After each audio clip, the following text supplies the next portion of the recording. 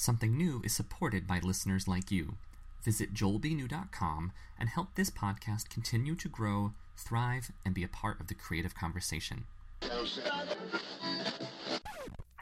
on something new?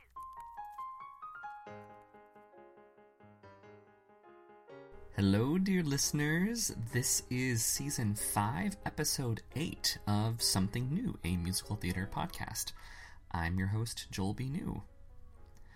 How's everybody been? Can you believe it's been another 2 weeks since I brought you my episode with Louisa Proske, whose last name I'm still working on. I'll let you know when I get it right. Thank you so much for tuning into that episode. I hope it inspired all of you to get your tickets to their spring festival, which is happening as we speak through May 28th at the Baruch Performing Arts Center in New York. If you want to get your tickets, I believe there's still a few left. They are quite the hot item. If you go to heartbeatopera.org, you can get your tickets and get to witness new classic opera in the making. Before we get to today's episode and my interview with Michael Kushner, I also wanted to plug a show that is happening here in New York at the Astoria Performing Arts Center, directed by my dear friend Dev Bondaren. Through May 27th, the Astoria Performing Arts Center is presenting Raisin, the musical adaptation of Lorraine Hansberry's A Raisin in the Sun. Raisin is set in segregated 1950s Chicago, and it's about Walter Lee Younger and his mother, Lena, and they're fighting over the spending of insurance money. He wants to start a business with friends, while she is eager to move the family out of the South Side and into Clybourne Park. Pulsing with the musical beat of the city, Raisin depicts a black family's struggle in the face of change. Go to apacny.org, that's apacny.org, and get your tickets to Raisin, playing now at the Astoria Performing Arts Center in Astoria through May 27th. Earlier this season, I had Katie Lynch on the show, who is the creator and host of Backstage Bite, playing on BroadwayWorld.com, and her second season is coming out on Tuesday, May 23rd, and you can find those brand new episodes will be coming to you from BroadwayWorld.com, of course, and you can also just go to BackstageBite.com. Needless to say, I am very excited to see what kind of morsels of entertainment Backstage Bite will be bringing to us this season. So I think that about does it. Have a wonderful week. If I don't talk to you before then, have a wonderful Memorial Day. And without further ado, here is episode 508 with Michael Kushner.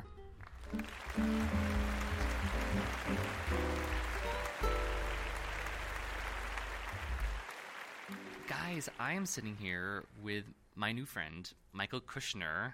Hi. How's it going? It's great. Good. That was really fun. I had a blast. Yeah, me too. We always record the song before we sit down and have the interview. I feel like it kind of takes the pressure off. Oh, yeah. I mean, can you imagine having, we haven't done the song yet? I'd be so in my head and just being like, oh my God, how did it, wait. And yeah, it's the worst. But,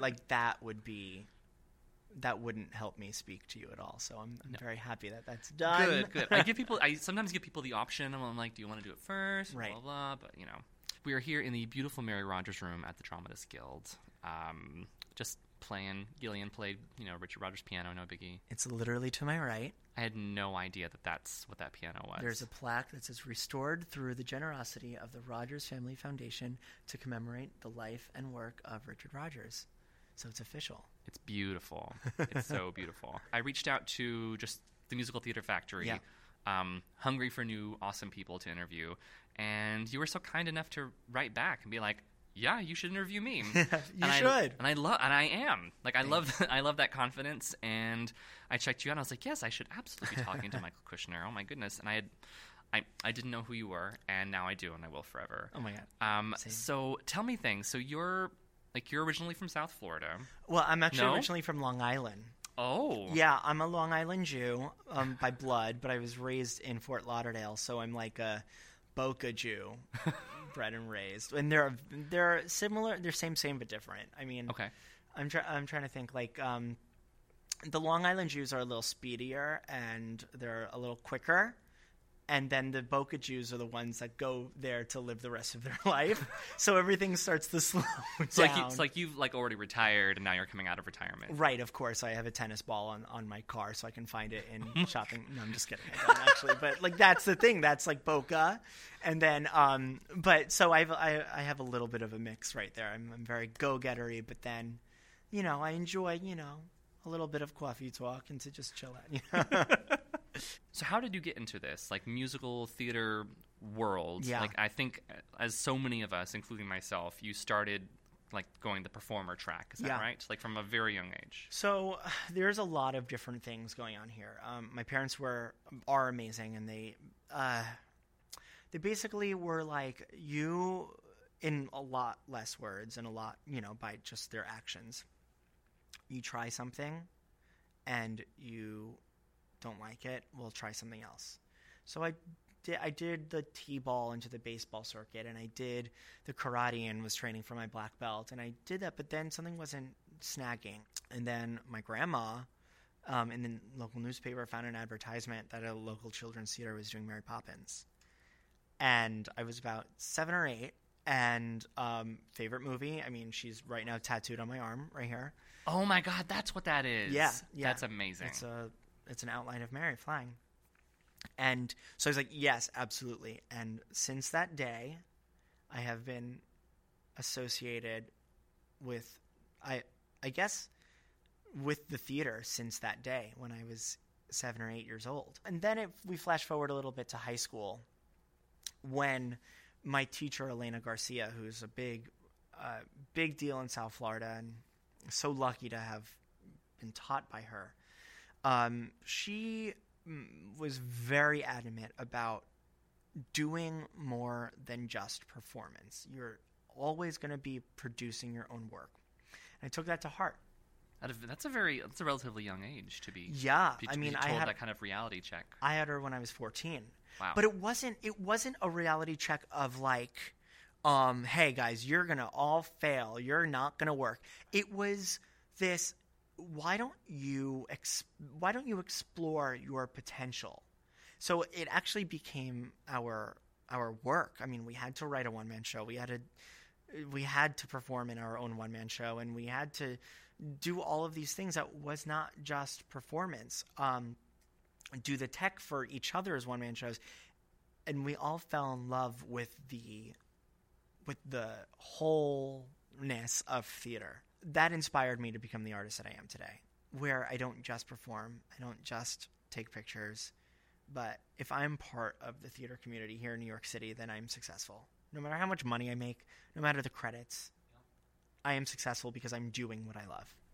Amen. Right? Yeah. Can I get an amen? Amen. Very apropos for our song today. Right? Yeah. Ain't that the truth? And also Drag Race. And Drag Race. Right. We could have a whole discussion on. Oh, yeah, that'll be the Yeah. next episode. Great. Perfect. Excellent. So from kind of the get-go, you were exploring all these different avenues. Yeah, Let's see. Did you go to college? I did. I majored in musical theater. I went to Ithaca. Oh, nice. Yeah. And what I like to say about Ithaca is that it's a life school as well. It kind of falls into play the trajectory of like where I've studied and what I've wanted to do, because with Ithaca, we got to study abroad.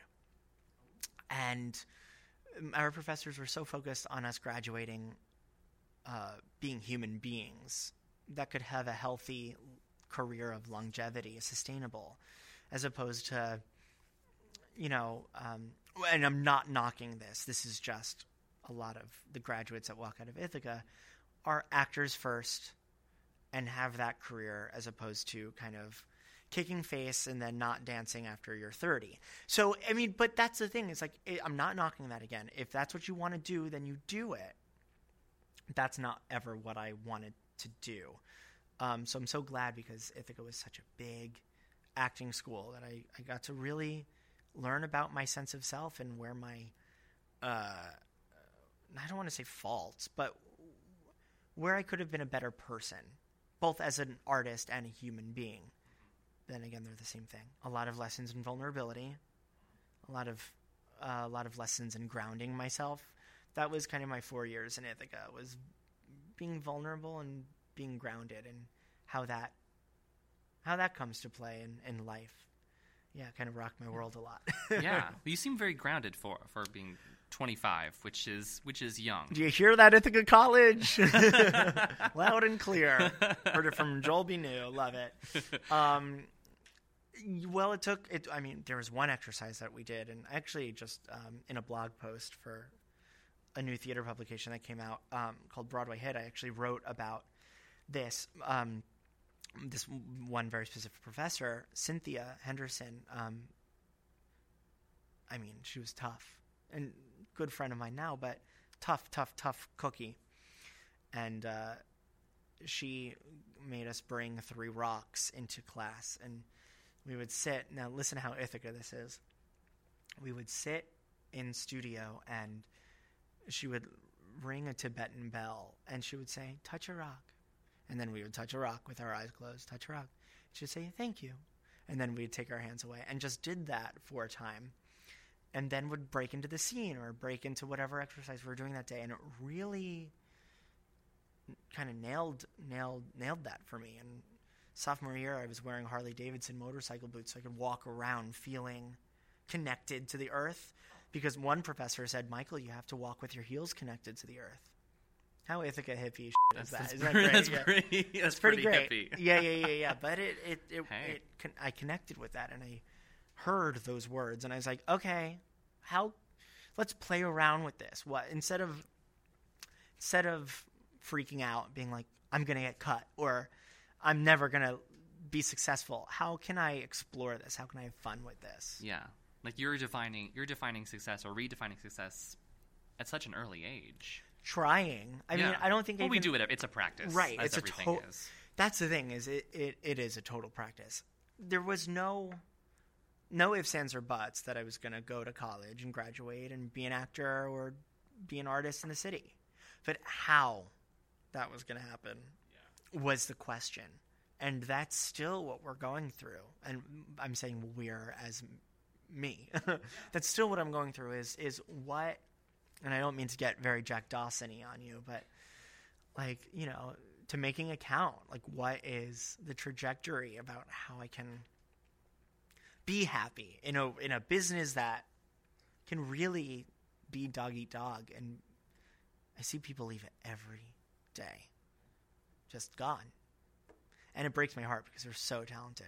Something I would love to do is inspire people to stay and to use themselves and to build their own path into this business, because this is the one business where you don't need a degree to do it.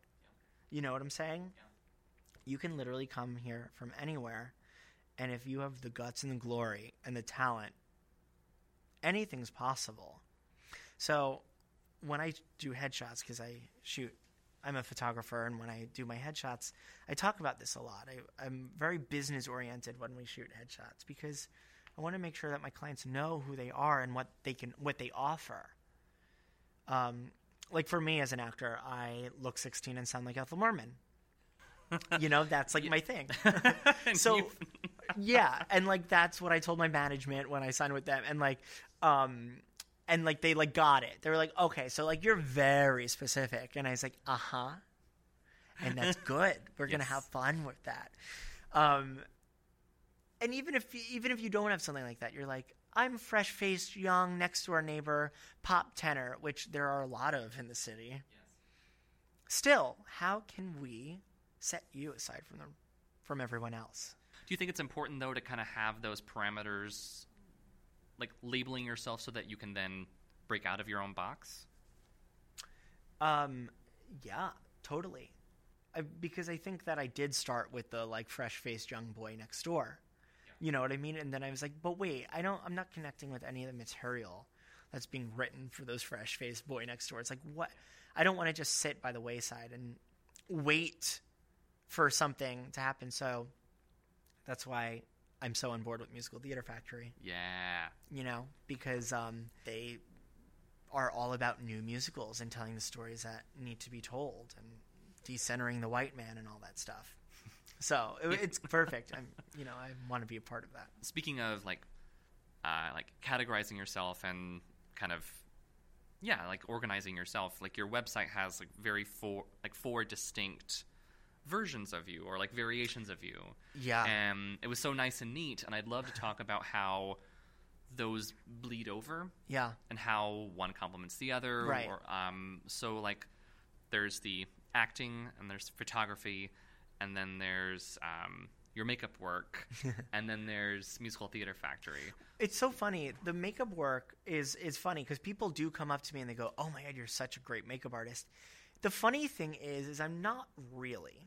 Like, I can like come up with cool creations, and this was something I studied in high school that I kind of practice on friends for Halloween parties and just like, you know, shows, but I never really dove into it. The thing about the makeup is that it was the whole Trick or Beat series that I did, which was these videos I posted about once a week on Facebook that went kind of strangely viral, not like worldly viral, but like within the niche that you within the niche. What that was about was kind of rebranding myself, being like, "Hi, New York. Hi, friends of mine. I'm weird. I'm weird as hell. And this is how I'm weird. I'm going to like get into Disney makeup for you and just talk to you and make it funny." And people don't create, and that's another thing that Garcia was talking about, just like throwing spaghetti against the wall and seeing what sticks. That's like my big thing, is that I love to talk about, is just do it. Just throw the spaghetti against the wall and see what actually sticks. And Trick or Beat weirdly stuck, but that it would have lost its flavor if I did it the whole year. Right. So it'll come back again in the fall, and this time it'll be bigger, you know. Are you a big Disney person? Yeah, I mean, me too. Jafar, I saw on your phone. Yeah, and I watched the Jafar video. Yeah, that one actually, my friend Catherine Allison, who's in Aladdin right now, showed it to Jonathan Freeman. And next thing you know, I get a selfie from Catherine with an envelope with my name on it. And I run and get it from her, and it's a handwritten note from Jonathan being like, "That was so funny, it's great," and it's amazing. That's not the first story about Jonathan, though, that I have, because I love Jafar. And when I was 15, I saw him do my dream role, Roger Debris in The Producers, on Broadway. And I stage doored it. And I was like, "Oh my God, I love you. Like, you have no idea, like, blah, blah, blah." So articulate as a 15-year-old. Of course. And, as we all are. Right. Still to this day, SAT words. He literally was just like, "What's your address?" And I was like, "What?" And I wrote it on, I'm pretty sure it was a pink Post-it note. And like 2 weeks later in Florida, I got a giant care package of Jafar signed. What? And it was amazing. Just like personalized like stationery and like a letter. It was ridiculous and ridiculously nice. And I'll never forget that. I have not one bad thing to say about Mr. Freeman. I don't know anyone. I know. That's the thing, is no one would. But it goes to show you that that's the type of artist I want to be, is creating something like that. Yeah. And then also like paying attention to the lives that you affect. And that's how I feel about Dressing Room Project. I don't know if you know about... I touched upon it on the photography website. Yeah. That's a whole crazy new project I'm working on. The end game of it is... I can't really talk about it right now, but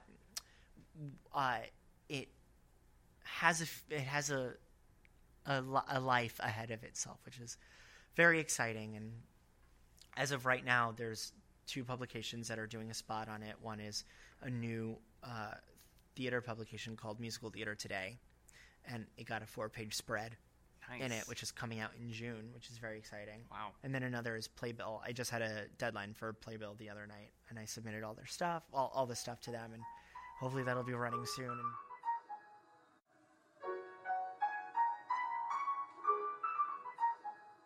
Heartbeat Opera's Spring Festival features 2 new 90-minute adaptations of Puccini's Butterfly and Bizet's Carmen. Our Butterfly looks at the stereotype of the tragic geisha through the eyes of a 9-year-old Asian American boy. Our new 90-minute adaptation of Carmen will imagine the story at a fictional border crossing and will investigate the deeper borders in the story between men and women, between desire and repulsion, and ultimately between life and death. Our production is sort of stripping back some of the layers of what we think are fetishism, Orientalism. She hates law and order. She hates borders of any kind. She hates restrictions. She hates limits. Cho-Cho-San is a fantasy, I would argue. Our production of Butterfly will be both seductive and unsettling. We want our work to have a physical, emotional impact. We want it to make your heart race and your pulse soar. We want the singers' voices and the vibrations that they make in the air to really raise goosebumps on your skin. We believe in this art form so much. We believe in the stories. We believe in the awesomeness of the operatic voice. There's something so thrilling in hearing an opera singer sing as if they had a little microphone in their throat. The festival will run May 20th through 28th at Baruch Performing Arts Center. Tickets are available at heartbeatopera.org.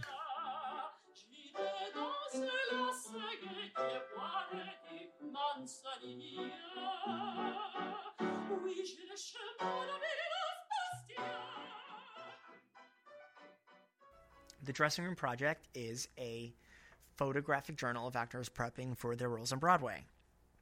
And why I did it was because I'm combining two things that I love, photography and performance. But I'm also exploring the things. I'm noticing, my boyfriend and I see all the shows, and we're noticing there's an increasing insensitivity to theater etiquette. That's the right way to say it. Theater etiquette has become very bad. What with phones and candies and talking. Literally, we saw The Play That Goes Wrong, and behind us, the couple was literally narrating the play, going wrong. Like, oh my God, the guy just fell. Like they're at home watching TV. Oh my God, they just pulled her out the window. No spoilers, of course, but like they're watching TV like it was the NFL or whatever other baseball team. No, I'm just kidding. I know that's football. But that so now I'm kind of trying to educate the children on what goes into a performance. That no actor just walks on stage and sings for you. It's a process, and it is one, if you kind of put jazz under the umbrella of it, musical theater is the true American art form.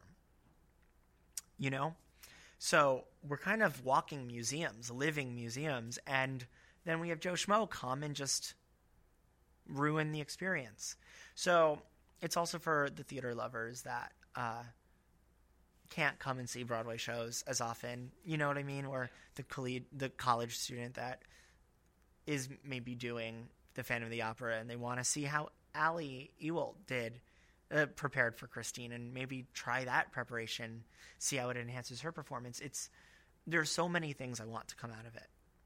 Yeah, I want to come out of this project. So I have about 12 shows under my belt, and you can follow me on Instagram at The Dressing Room Project. That's what it is. Hey, thanks. Thanks. So it's a cool project. I'm pretty proud of it because I think that there's a nice little future for it. That's really cool. Yeah.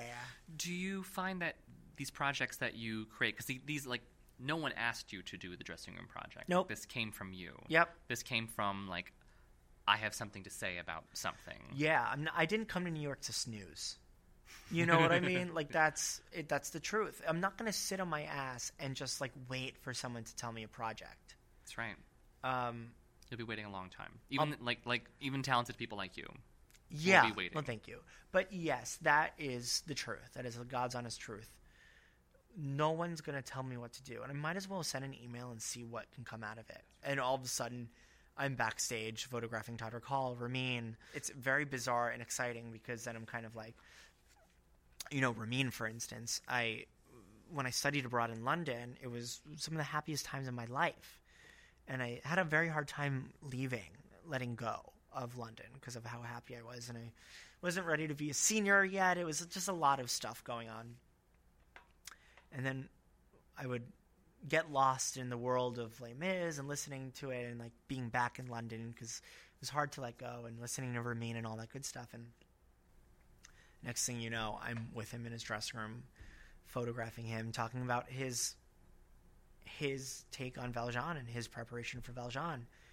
Do you interview them as well? Is that part of it? Yes, that is a part that has not been released yet, but Okay. I do have an interview sort of process. Got it. For the next part that I will release, which won't be tomorrow, but it will be hopefully soon. But I know I'm being so cryptic about this. No. But It's fancy cryptic. yeah, it's exciting. I have to keep my art safe as well. You know what I mean? Oh, yeah. But yeah, like he was talking to me about one of the best performances I've seen in my current, life. I mean, it's kind of cool that I'll be able to like tell my grandkids that I saw Patty do Gypsy and Nina do Venus and Fur and Laurie Metcalf do Doll's House. I was completely oh my God, I loved it. And I also saw her do Long Day's Journey into Night in London. It's very cool to sit through these performances, but the personal ones are just as important. And seeing Ramin do Les Mis, and then all of a sudden backstage with him talking about that very performance, it was exciting. And telling the universe exactly what I wanted kind of is a reoccurring theme that happens, and I think that's one of them. Shooting Idina Menzel was another. That's so cool. Yeah, that was 13 years of me telling the universe that I'm going to work with this woman in some capacity. Because we, as performers, I notice a lot of similarities. Like I love watching her work because you see her work from her toes to the top of her head, and she works. When she performs, she works, and it's so muscular. And I love that. And I think that for me personally, that I can relate to that. I have to work to sing. I have to work because I was in the car accident, as I was telling you, and things got screwed up in my whole body. So every time I sing, I work. I have to be mindful. No matter how much I practice, I have to be mindful. And so when I saw someone on Broadway that worked for their sound and for those tears and for that grit, I was like, that's what I want to be. That's who I want to do. And so that's why I love her so much. And so to photograph her was to be in that very intimate space, and to have those moments with her was very cool. Do you want to talk about the car accident a Oh little my more? God, the car accident was crazy. How long ago was that? That was in the fall of 2008. And I was on my way to school, and I was doing the speed limit, and I was living the life of a senior. Like, I was like dating this cute boy, and like the leads in my musicals, and I had my car. I actually had a show that night, and a truck. I had a green light, and I was doing the speed limit, and I was in the left-hand lane, and a truck was waiting to make a U-turn directly in front of me and went in front of me. So I T-boned him. I slammed on my brakes, obviously, but I T-boned him doing 50. Oh my God. Yeah, and so like my car like melted. It didn't. It like spun and like did the thing. The oil was on, and I just remember I was listening to, I think it was either title of show, or it was, I think, So What? I'm Still a Rock Star, Pink. It was one of those. I get those mixed up a lot. Yeah, me too.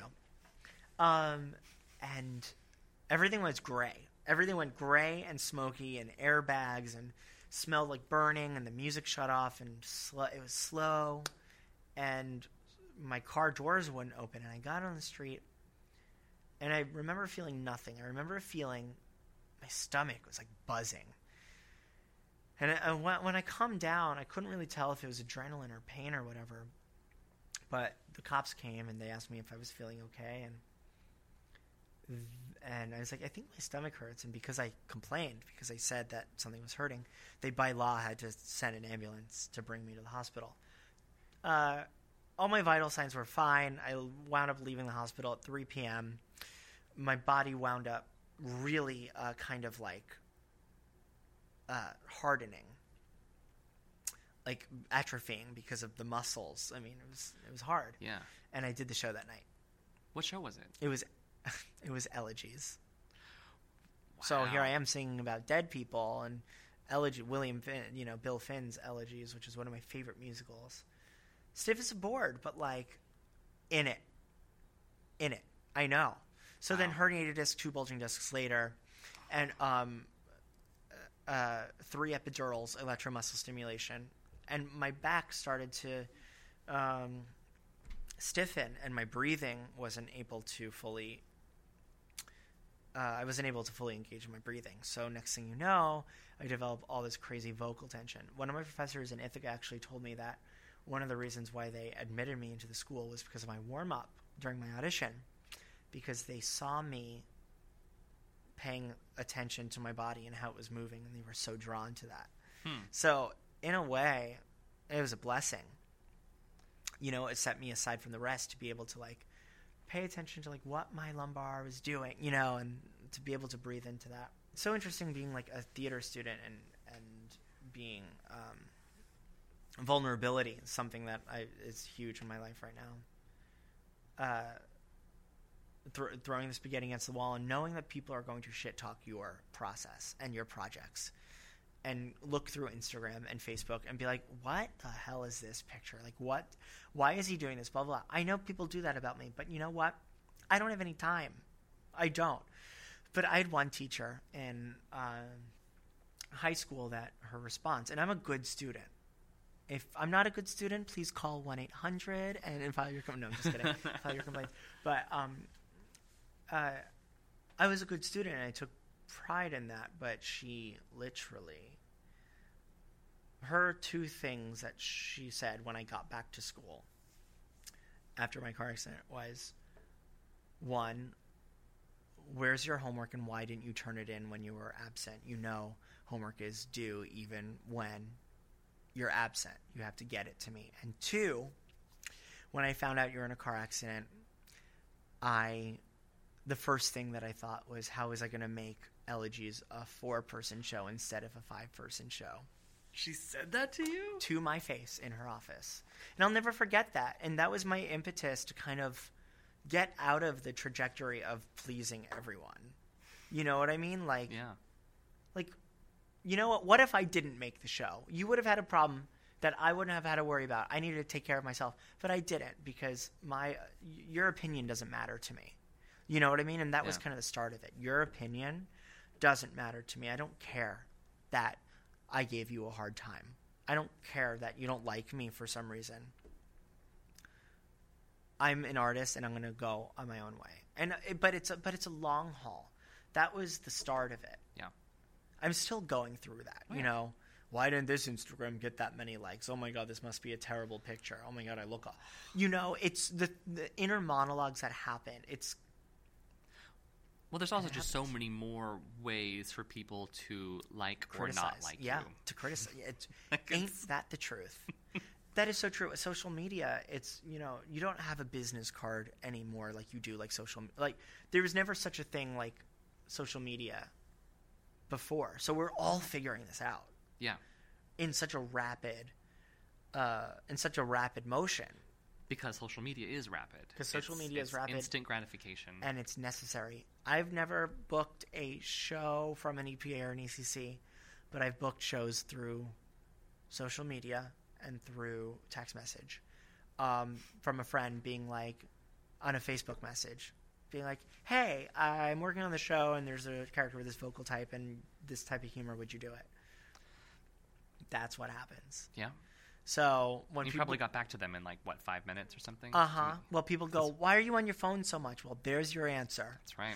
I actually know someone that during during their shift at lunch, they were working the lunch shift, they were offered a job, and she didn't check her phone for an hour or two, and when she called saying she gladly accepts, they had already moved on. That's not okay. Well, that's not okay, obviously. That's not okay. But that happens, especially when people are so quick to like find someone to replace or find someone to fill in this, you know what I mean? So I was always scared of that. And that's why like my phone, man, it's so sad to say, but the thing is always on me. I'm always checking it. Is it FOMO? Is it fear of missing out?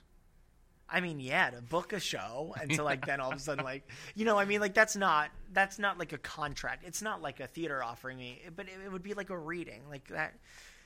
It's so weird. I mean, there are no rules to this business. You got to find the things that make you a happy businessman, because I'm not only an artist, I'm a businessman too. And a human being. And a human being, above all else. How did you find photography? Funny story. I worked regionally a lot when I was younger, and I would make everyone give me their headshot and resumes, every cast I was in, because I like to look at headshots. For some reason, I really liked them. And I used to keep them, and just like, whatever. Then I got a camera for Hanukkah my sophomore year of college, and I started taking pictures of my friends just at like parties or whatever. My friends were like, "Ooh, yeah, I look so pretty. You gotta like keep doing this." Then senior year, I started experimenting on the freshmen with pictures, and I liked how they were coming out just based on aesthetic and enjoying myself with clients. I was like, I'm gonna do this when I get to the city, not understanding that like I needed equipment and to sell myself and to get people to trust me with pictures for 2+ years. You know what I mean? What do you like about like taking people's headshots? I like getting to know people. I like when people my favorite thing about shooting people is when people leave, when they feel like they can take over the world. Because we don't just snap, we don't just shoot. We talk about how we're feeling and how the business is going and where they want to go. Yeah. And as a theater lover and as someone that is probably a big fan of anyone that comes through my door, I want that to happen. Right. I've had my studio is very safe space. I don't really talk about much that happens in my studio, but I have had a client that was a name and was confiding in me about her goals and wants. So every day since then, I've thought about them doing what they have wanted to do, and hopefully that will come to fruition. Just because I do really, really care. I do. I really, really care about an artist's well-being. Well, it shows through your photos. Thank you. That's very sweet. But I think that we do what, not to like blow smoke up each other, but like really what we do is pretty important, and we really need it right now. Amen. We really need it right now, so we might as well really take care of each other.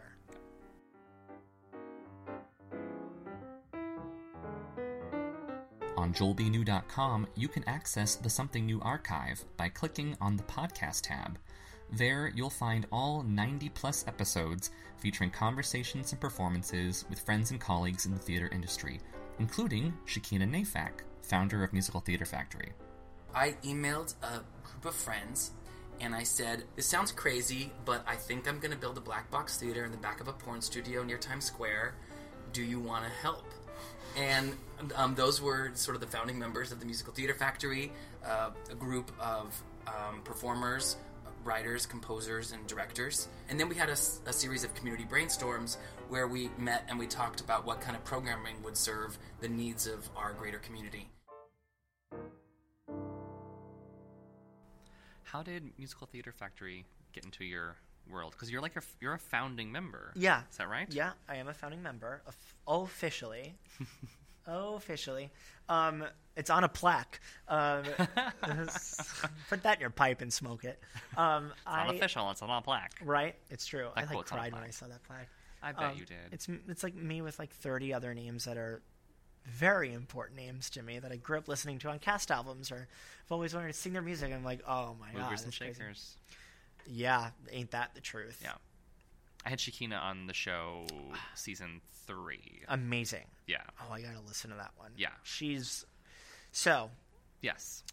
We worked together at Barrington Stage, Oh. and I knew that I was obsessed with her from the get go, and then one day at dinner or something with a group of people, she was like, when I get in the city, I'm gonna make my own theater. I'm gonna figure it. I don't remember the exact sentence she said, but after Barrington, I went to go do another show, and then when I came back, there was kind of an email being like, hey, we got a space, let's turn it into a theater. We had a blast. In that space. We're no longer at that space. We're now in a 3-year residency with Playwrights Horizons. Which is also pretty cool. Which is pretty nifty. But it's really exciting and interesting to learn what we can't do without that space. Just like all these different things. And it goes back to, again, what Garcia said regarding creating your own theater. I mean, you really gotta be creative. You really gotta think on your feet, and you really gotta make it work. You really do.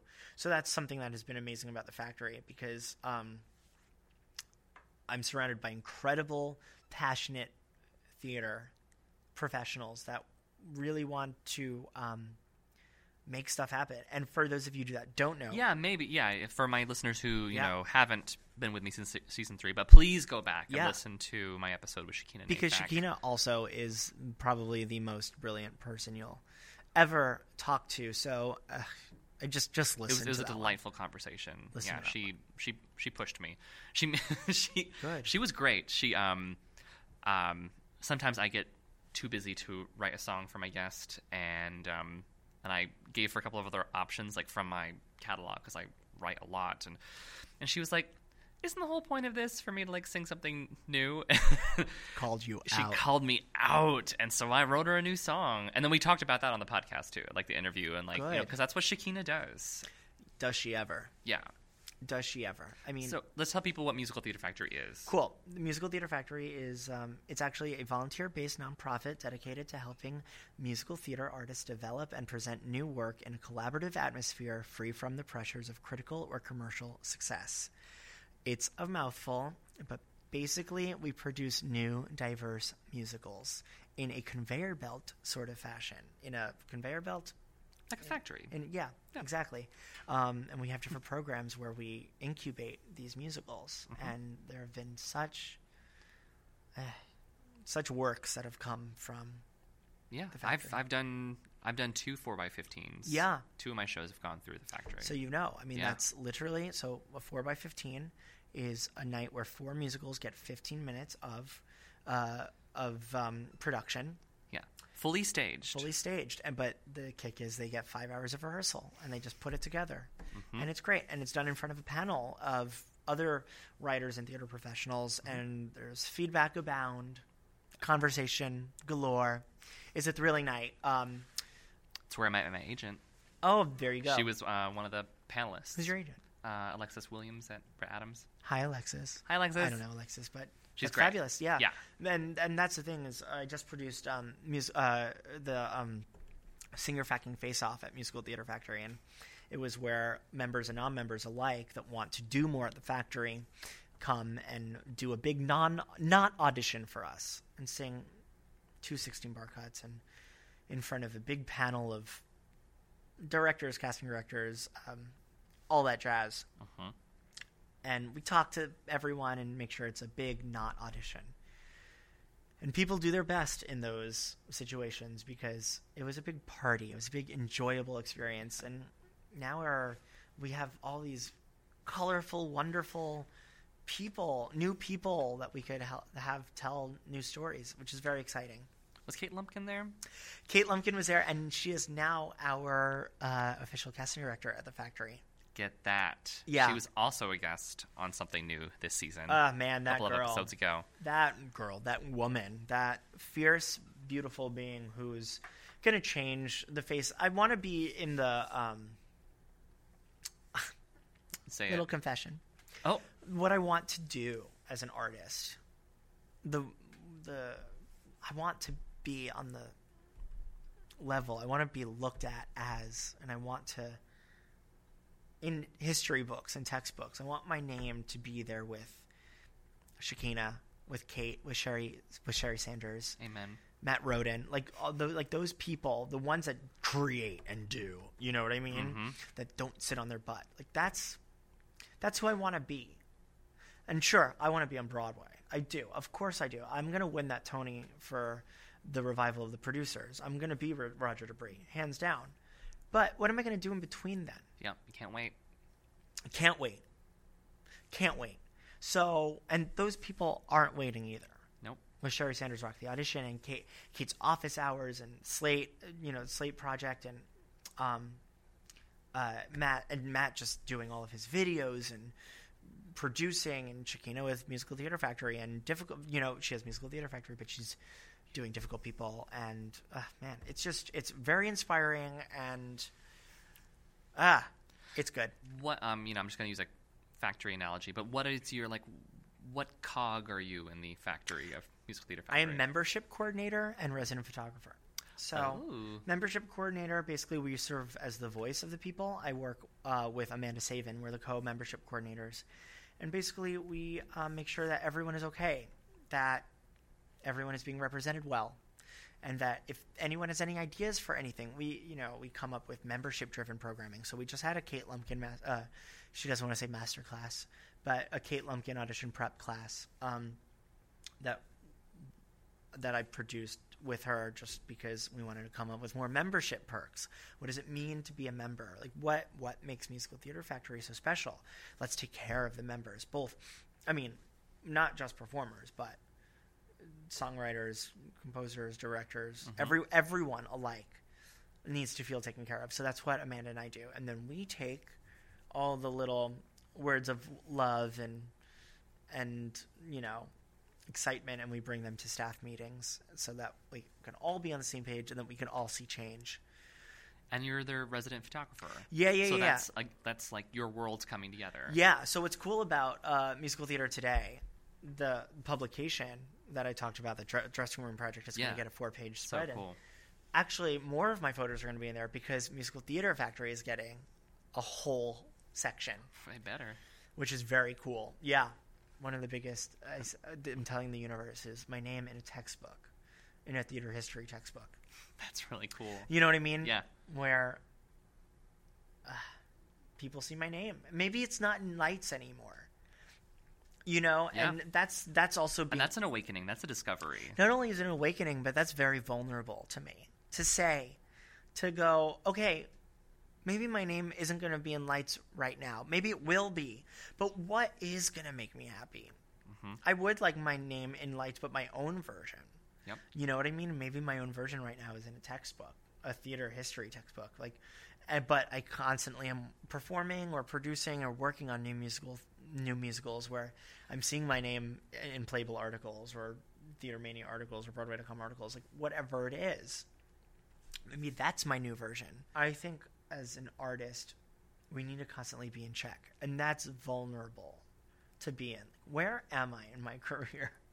Where am I as an artist, and where am I as a person? What as a person can I bring to the table that'll enhance the art, that'll lift the art higher? That's what it's about. Well, for those who can't wait for the history books that are going to have your name in it, where can they find you now? Oh my God. Well, since I guess I confided with you about how I'm so attached to my phone, I'm better, though. My boyfriend really helped me with that. I'm so much better. Now I actually put down my phone when we're watching The Great British Baking Show. You know what I mean? Have you used Do Not Disturb yet? No. No, you Screw can't do that. it? No, All I right. can't do that. All right. Baby steps. All right. Just putting it out there. But thank you. I will I will marinate on that idea, and I will let you know how it goes. Please do. We'll have you back. Where? Oh my God, that's actually very funny. Where can you find me? You can find me at Michael Kushner Photography on Instagram, or at The Dressing Room Project on Instagram. And that's that's my biggest thing. I mean, you could, of course, add me on Facebook or like Michael Kushner Photography on Facebook. Those are pretty much the options, the outlets that I use. I also, from time to time, this is embarrassing, time to time use Twitter, but I'm such a bad tweeter. Twitterer? I can't even say it. So now's the time where we set up the song. Oh, fun. Yeah. Let's see. Michael was kind enough to learn and perform a brand spanking new song. A great song. I want to sing this again. You will. I love it. Let's I think do it's it. great. I think it's really fun. That's so nice. Can I just brag about you for a second? Sure. What I love about your music is that you know how to write for not only performers, but for singers. Like, that's an easy song to sing, even though it's a hard song. A lot of writers don't do that. So congrats on that for making it friendly to learn. Thank you. But also complicated. Well, I think it's important that we remember our roots in musical theater, which is musical theater songs were popular songs. Like, they were songs that you left theaters humming, that you hummed in your car, that, I think it's, I don't know, that's just how I approach my art. Yeah. Is that, that, like, there's songs first. I'm starting to hum songs again, leaving Broadway houses, which is good. That's good. So I felt Leaving Come From Away. Not only was I absolutely gutted and bent over backwards about it, I'm obsessed with the show, but I'm humming the songs. I'm loving That's them. a good sign. Yeah, it's a good sign. So look at all these original great musicals on Broadway this season. This is a good season. Darn good season. Yeah, can't wait to see what happens with the I Tonys. know. I'm very itching. Yeah. So this is a new song, tentatively from Mackenzie and the Missing Boy, which I've been working on for a while. And it's the new song that introduces us to Mackenzie's teenage son in scene 2 or so. He's now 15, and it establishes who he is alone. So many characters in the show are lying to us. So it's important. I found it important to give him a moment where we're seeing him where his defenses are down and he doesn't have to lie to anybody. But we're also getting that cocky, self-assured, smart aleck, irreverent side that we're going to learn to love and grow with throughout the show. So that's what that is. I guess you need to know he's singing to... So he's by himself, and he's singing to a statue of Jesus on the cross. And I think that's all you kind of need to know. I did have to tell Michael, and Gillian Berkowitz is on piano. Who's fabulous. Forever I'm so and glad I got to meet her. always. Oh, yeah. Michael and Gillian are both Jewish, and so, like, Jesus stories aren't as second nature to them as, someone who grew up Catholic. Right. Definitely not. Yeah, so I had to regale them the tale of when Jesus was like 12 or 13, and he strayed from his parents and like spent a couple of days in a temple, and they had to like go back and find him, and he got reprimanded. And I remember that story from my childhood. I think the lesson was that like even Jesus wasn't perfect or something. Yeah. I think maybe. Anyway, but that's the cue for the song, that this is like a homily or whatever they had in the 30s. You can tell this is well researched to that brings us into this moment. So I had a really good time playing with you guys today and watching you guys. Like, it's so rewarding to watch the song come to birth. That was really fun, and it felt really good to create. So thank you for having me. Oh my God. Anytime. Just call me up. Call me up. Guys, remember, this song is going to be also streaming on YouTube, which is exclusively through BroadwayWorld.com. And follow me on all things social media, and you can find those links and so much more, including becoming a patron of Joel B. New at joelbnew.com. And I want to thank the Dramatist Guild today for hosting us in the Mary Rogers room. I want to thank you to Gillian Berkowitz forever for playing. And last but not least, Michael Kushner, thank you for being on my show today. You're so welcome. I'm so thrilled that I could have been here today, so thank you. Well, thank you for reaching out. Of course. From the Dramatist Guild in New York City, this is Joel B. New. And Michael Kushner. Saying thank you for dropping by for something new. Are you working on something new?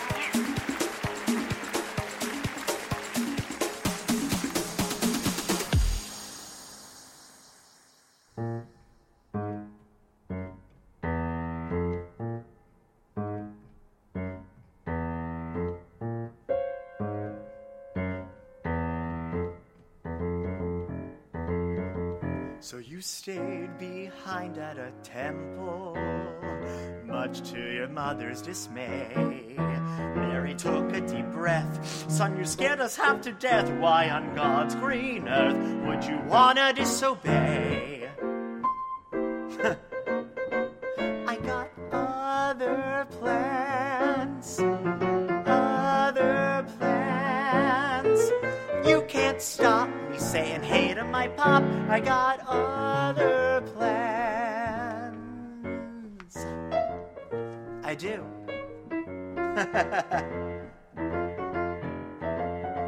Sister tells me I got potential. One day I might make her proud by becoming a priest. It's too bad I got deceased when my side split open from laughing hard and loud. I got other plans, other plans. Gotta run, she says, have faith. I got none. I got other plans.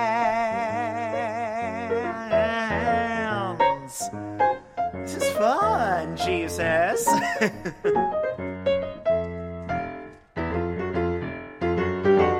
You could say we're two kindred spirits. Both of us suffered great loss. I ain't saying we're twins. We got different thoughts on sins. There's no need for looking so goddamn cross. We got other plans, other plans. Set me free, I think it's easy to see. We got other plans, other plans. Set me free, I think it's easy to see. We got other plans, other plans.